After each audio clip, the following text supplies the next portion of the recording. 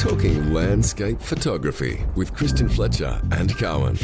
Margaret River in WA Southwest is famous for a lot of things. Fine locally produced wine, great restaurants, and daily surf so big the Bondi Rescue Boys would be dead set peeing in their favourite party dresses on a daily basis. Magic mushrooms, actually that might be Denmark for that one, Fletch. But it's also known to produce incredible photographic talent. People like Martine Perret. Welcome to Like Minded. Thank you, Cowan, and thank you, Christian. Hi, Martine. How are you? I'm good, thank you. And yourself? Yeah, great. Thanks for asking. Most people don't generally ask us how we are. Yeah, that's true. You're the first one, so it must be, maybe it's a cultural thing. Maybe the French are just a little bit more polite.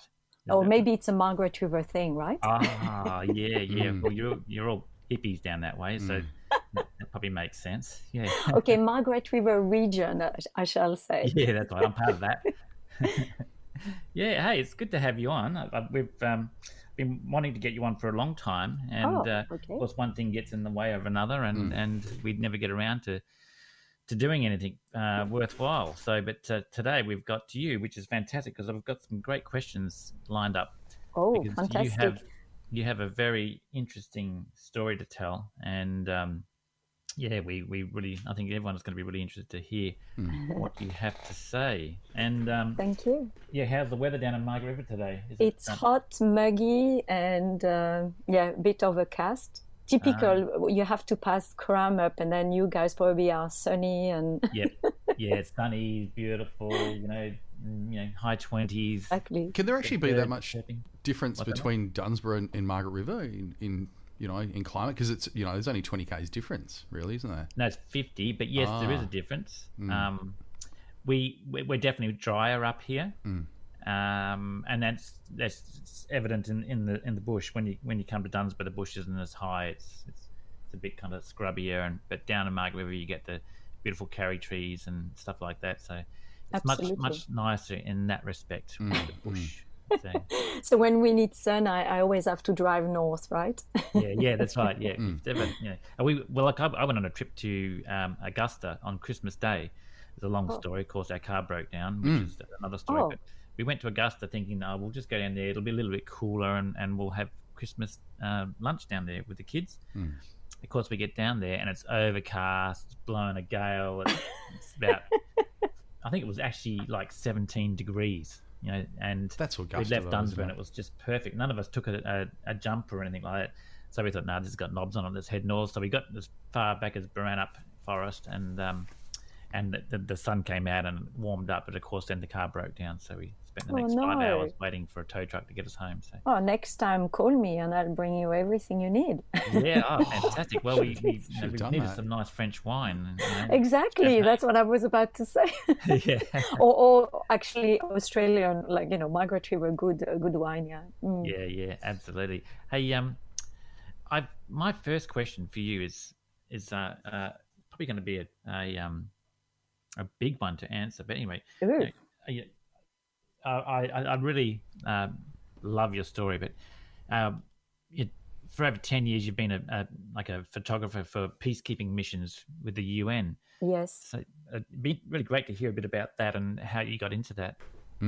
Okay. So, yes, that's a big one to answer. But let's say it's my photography started really, let's say, when I started professionally the photography or when I decided to become, it came actually quite late. I was already 28 years old and I was in Sydney. And so I'll just skip all of that part. But in 2002, after 4 years working and doing some, shift work, for temporary work, casual work for the Australian Financial Review. In 2002, I decided to photograph the independence of East Timor. So I took my 2 suitcases, off I went to East Timor and witnessed the independence, photographed it, came back to Sydney. And I just realized I really missed the field. And I went back again in 2003 as a freelance photographer for about a year and a half. And there I met United Nations workers, basically. And I was really keen to, to actually join the club, let's say. And after I applied to what we called the United Nations volunteers, there's kind of two branches with the UN, really. There's a branch that deals with New York, and then there's also the United Nations volunteers, and the headquarters is based in Bonn. And I thought maybe that'd be a little bit easier to start like that. And I applied. Obviously, I never heard or anything. But out of the blue, after 1.5 years, I think, I actually had an email saying, would you like to apply for the role of a peacekeeping mission photographer in Burundi? And I was like, oh, wow. So I asked and I said, like, you mean 100% photographer? Not because in the UN you have roles as a public information officer where, people do a bit of photography, a bit of writing, a bit of, radio recording, but that's not what I was really interested. I really wanted to do purely photography. And they said, yes, it's that's the role. And I'm like, okay, I will apply. And I was successful. So off actually was quite funny because it was in 2004.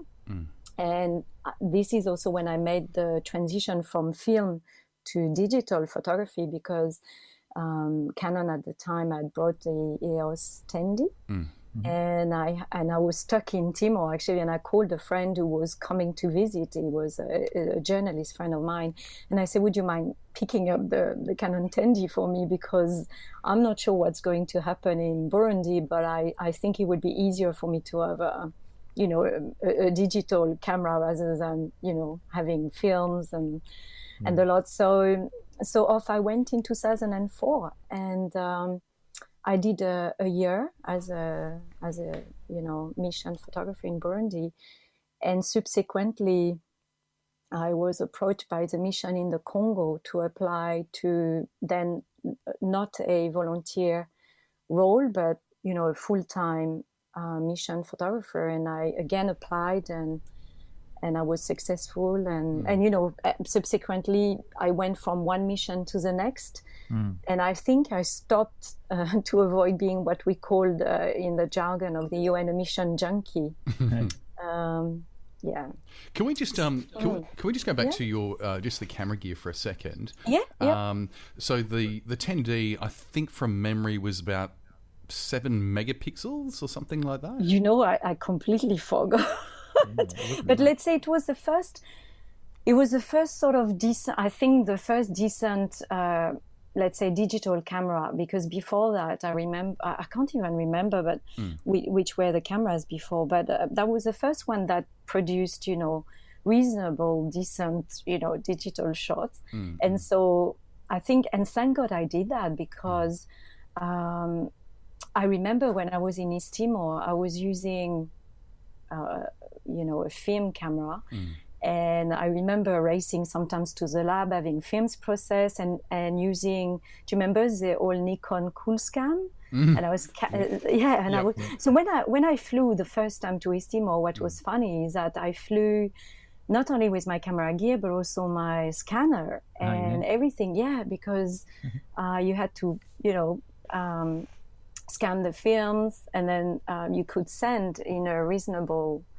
Anyway, it was quite a process actually, and the planes at the time flying from Darwin to East Timor, they were so tiny that it was a juggle to not have my equipment, taken off me, being put at the back of the hold. I mean, it was a lot of sweat basically between and so no. But to answer your question, Carwyn, I can't really remember the megapixel. It was okay. It was not brilliant, but it was, let's say, passable. Did you sort of go, is it worth it? When you compared it to your film stuff. Definitely it was worth it, because when you work for a peacekeeping mission, it was such a fast. Well, firstly, I was not sure how I could, process and and scan and send on time to New York. And it would have been a nightmare, basically, you know, Cowan. And you have to remember that you're going to places where there's just nothing. Yeah. There's just like, you know, I mean, to have access to. So at least in that case, you know, I could process the pictures and send them on time to New York. And they were decent quality because mostly it was really used for online, you know. But we did some exhibition actually where we blew them up. I mean, not obviously as a A0 or A1, but we blew them up in a decent size, and it was okay. So it was I couldn't have done the job with the film. It would have been a disaster actually. So my friend saved me big time to bring me, you know, the camera from Sydney, and off I went to Burundi then, and it was in August 2004. Yeah. And I can't remember the timeline, but when was all the real strife, the ethnic cleansing over that way? Was that? Well, you know, the civil war in Burundi was a really long civil war between 1993 and 2005. So I arrived really towards the end, but there was still, you know, when I landed in Burundi, it was quite funny because I was in reasonably peaceful Dili. Well, because it was in 2004.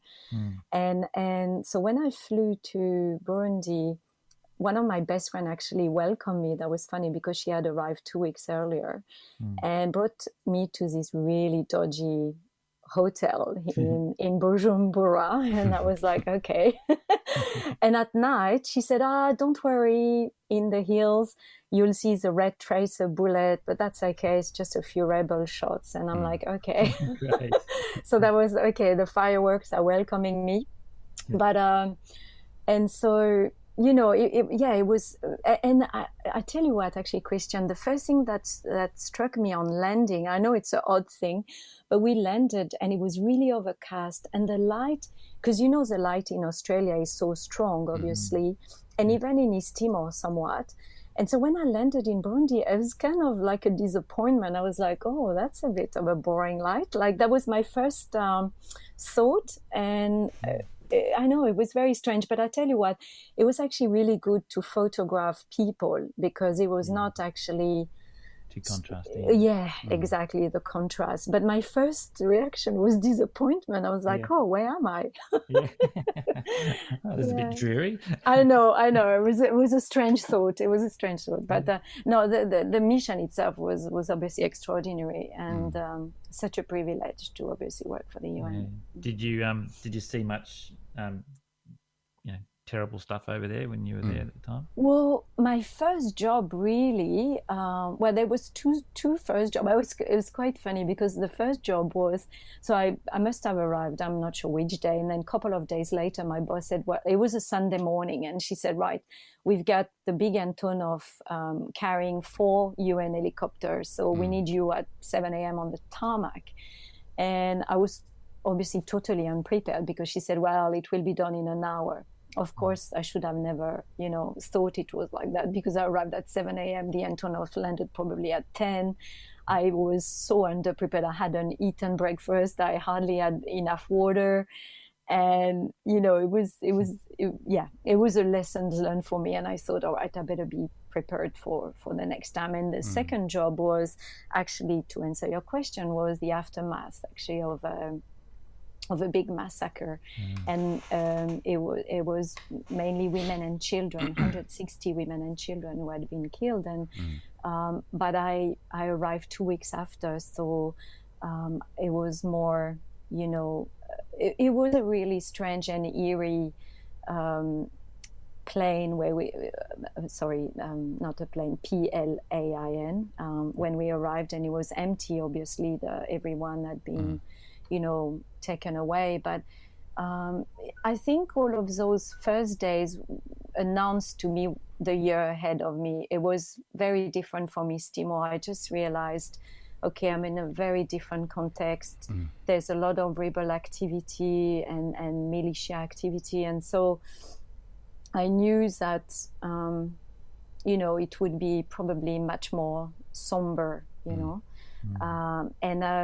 but it's only later that I witnessed, not necessarily in in Burundi, but, in the Congo, and in the years after, I've been in some really tricky situation, where people we get shot at and things like that, and that's obviously very scary sometimes.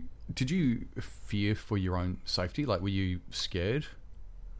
Well, there was that time in Congo, I remember, so that was in 2007, and I was in Ituri, which is the eastern part of the Congo, and it takes about a day to fly towards the west of the Congo, where Kinshasa is. It takes a day because, we were flying UN flights from one point to the next and change flight, and anyway, and I had a meeting with my boss at the time. And the minute I landed, actually things turned really sour. I never had the meeting with my boss, and because the military clashed with the opponent, there was the President Kabila and his opponent Bemba, and there was a major clash between the military and the armed force close to Bemba, if you want. And all of a sudden, a city which is, let's say, the size of Sydney, 6 million people, became completely deserted. And I was asked with my colleagues of the public information to, witness the evacuation and everything that was on the ground. So off we went inside an armored personnel carrier, an APC. So off we went, and all of a sudden bodies were lying on the ground, and there was no one, but we saw people fleeing and etc. And then at some point, the APC shook and rattled, and I was not sure what happened, but I heard the sound of a mega explosion, and that was actually a mortar shelling just right next to us. Oh, wow. And we all looked at each other in shock. We knew that if it had hit us, obviously I wouldn't be here today to talk to you. So at that point, I think I just realized, okay, this is really serious. Like, it's one thing to have the shot of, an AK-47 against an APC, because all you hear is little noise, but all of a sudden, whether it's an RPG or a mortar shelling, got serious. At that point I just thought, okay, maybe we shouldn't stay here too long. We did the job, and I remember also I ended up not, so because I had just landed to Kinshasa, and it was not my base, because I was based in Ituri. I was supposed to go to a hotel, and I obviously never went to the hotel. I ended up sleeping under the desk for 2 days, and I was, and I was filing obviously photograph to New York, and then I hardly slept because even at 2 a.m. my boss said, "Oh, come on, there's something going on outside," and so I hardly had the time to even sleep, and off I went again to cover some nighttime, events, and so it was pretty full on. And but that's why you're there, right? I mean, you're there to cover those. But you say that. Yeah. And you were in an APC that was mortared, pretty much. I mean, next to, Yeah, well, that's probably close as you ever want to get. Forced to sleep under a desk in a hotel, in a war zone. Most people would need psychological help after that. And, I mean, look, I'm not, that's pretty full on. Like, how did you compartmentalize that and just get on with it? I think because you're there on the moment, and that's the job you're supposed to do, and you don't really think, and I think probably the rush of adrenaline keeps you going, because, and you often process things after. So on the moment, the only thing I have to say, though, after a day and a half of working full on, my boss wanted me to cover something else, and at that point I said, look, if you don't mind, can you send someone else in the APC, because I'm just exhausted, you know? So, but I guess because it's such an important work, and I mean, if you're not doing it, who's going to do it really? And so you just keep doing what you have to do, obviously. And obviously we were exhausted, and we hadn't showered properly, and we hadn't eaten properly. And I remember after a couple of days, finally, we all went inside the car. My boss, who took us to actually someone's place who was trapped in another part of the city. But he said, well, we can sleep in that person's apartment and shower and whatever. So off we went. I was actually really scared even at that point of the snipers because we drove. It was really eerie. There was, like I said, no one on the streets. And I thought, oh my God. And you would have been a target too. You would have been a prime target. Yeah, completely. And I thought, oh, what are we doing? You know, anyway, off we went. And then, and then on top of that, we arrived in front of the apartment. Of course, the garage was closed and we banged on the door. Oh, no, we didn't bang. Sorry, we beeped the horn. It took forever for the person to obviously open the door because I guess the person would have been scared who the hell it is. And so meanwhile, I was thinking, oh, no, that's not a good idea. Anyway, off we went inside and we went in someone's apartment. I don't even know whose apartment it's. But overnight, we heard obviously the shellings and everything. And I think at that point, I just realized what it could mean. You know, I was thinking of children who live in those conditions all the time and hear bombing and shelling, and I thought that's horrible. Really, it's really just not a nice place to be. But we continued the work, and I remember the next day as well. We had put a camera next to a window on the 5th floor where the SRAG, the special representative of the Secretary General, was, and we left a camera next to his office to keep rolling, and then we came back a few hours later, and there was a shot that had gone through the window, and so it was just constantly something was happening like that. So that's incredible. It was pretty full on. Do you think that it was harder to enter these conflict zones as a woman, or did it not make any difference? I didn't think in my case. I don't know. I never really. It's interesting because those questions came more after when I came back to Australia. Yeah. When I was in, I never really thought too much about it when I was there because I was there to do a job, and my peers, my colleagues, we were a mix of men and women, obviously. Most of the time, the peacekeeping, the military were more often men than women. That's true. So I was sometimes, like I remember in South Sudan going to Akobo, and I was completely surrounded by men, military men. And I remember the camp was very basic. We were sleeping under tents. And in fact, to the point that I think the UN had not really thought that a woman would really stay there overnight. So I was sleeping in a larger tent where there was only men, and at one point I felt a little bit uncomfortable. So I remember I took my sleeping bag in the middle of the night and I went to another tent where there were other troops, but I said, do you mind if I share? I just feel a little bit uncomfortable there. But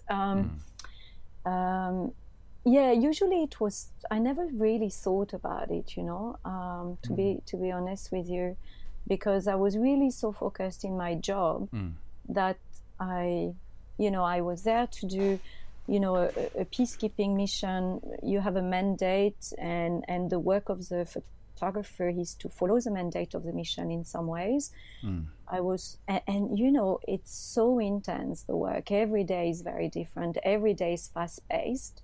I mean, usually, you don't really have too much time to think. That's why when I first came to Margaret River, I was really shocked because like I would send an email to somebody and it would take 4 days to reply, to my email. And I thought that cannot happen in a peacekeeping mission context. Actually, that's quite interesting thing. In you, I mean, if we can fast forward into your normal life now, sure. If somebody cuts you off in traffic or they, stuff your order up at Macca's, it probably doesn't even register on the annoyance scale. Oh, you mean in terms of, I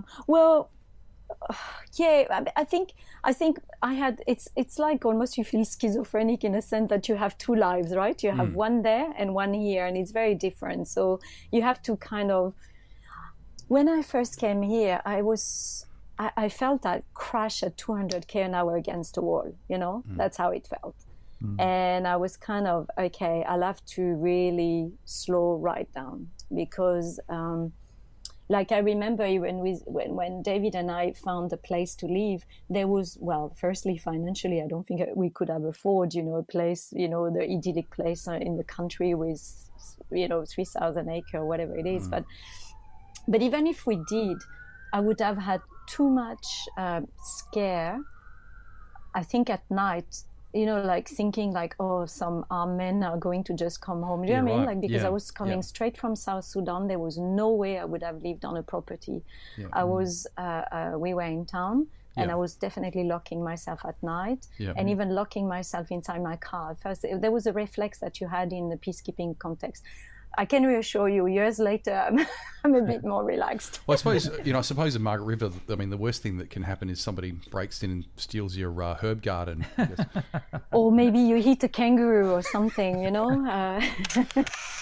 That was Martine Perret. Hopefully she's going to be back with us in another couple of weeks' time. Look, we've had some constructive criticism recently that some people are saying they'd like to see our podcast be a little bit shorter, just so they can listen to them in the car on the way to work. So what we're going to do is try and make them a little bit more concise. You might see a slight difference in our style. If you're on Instagram and you're in the car at the moment, don't do this right now, but when you get to work, make sure you add us to your Instagram. Just do a search for Light Minded Podcast. Go ahead and do it right now. Join the cool kids. Join the party. We're going to see you next week. Thanks for listening to Light Minded. Bye.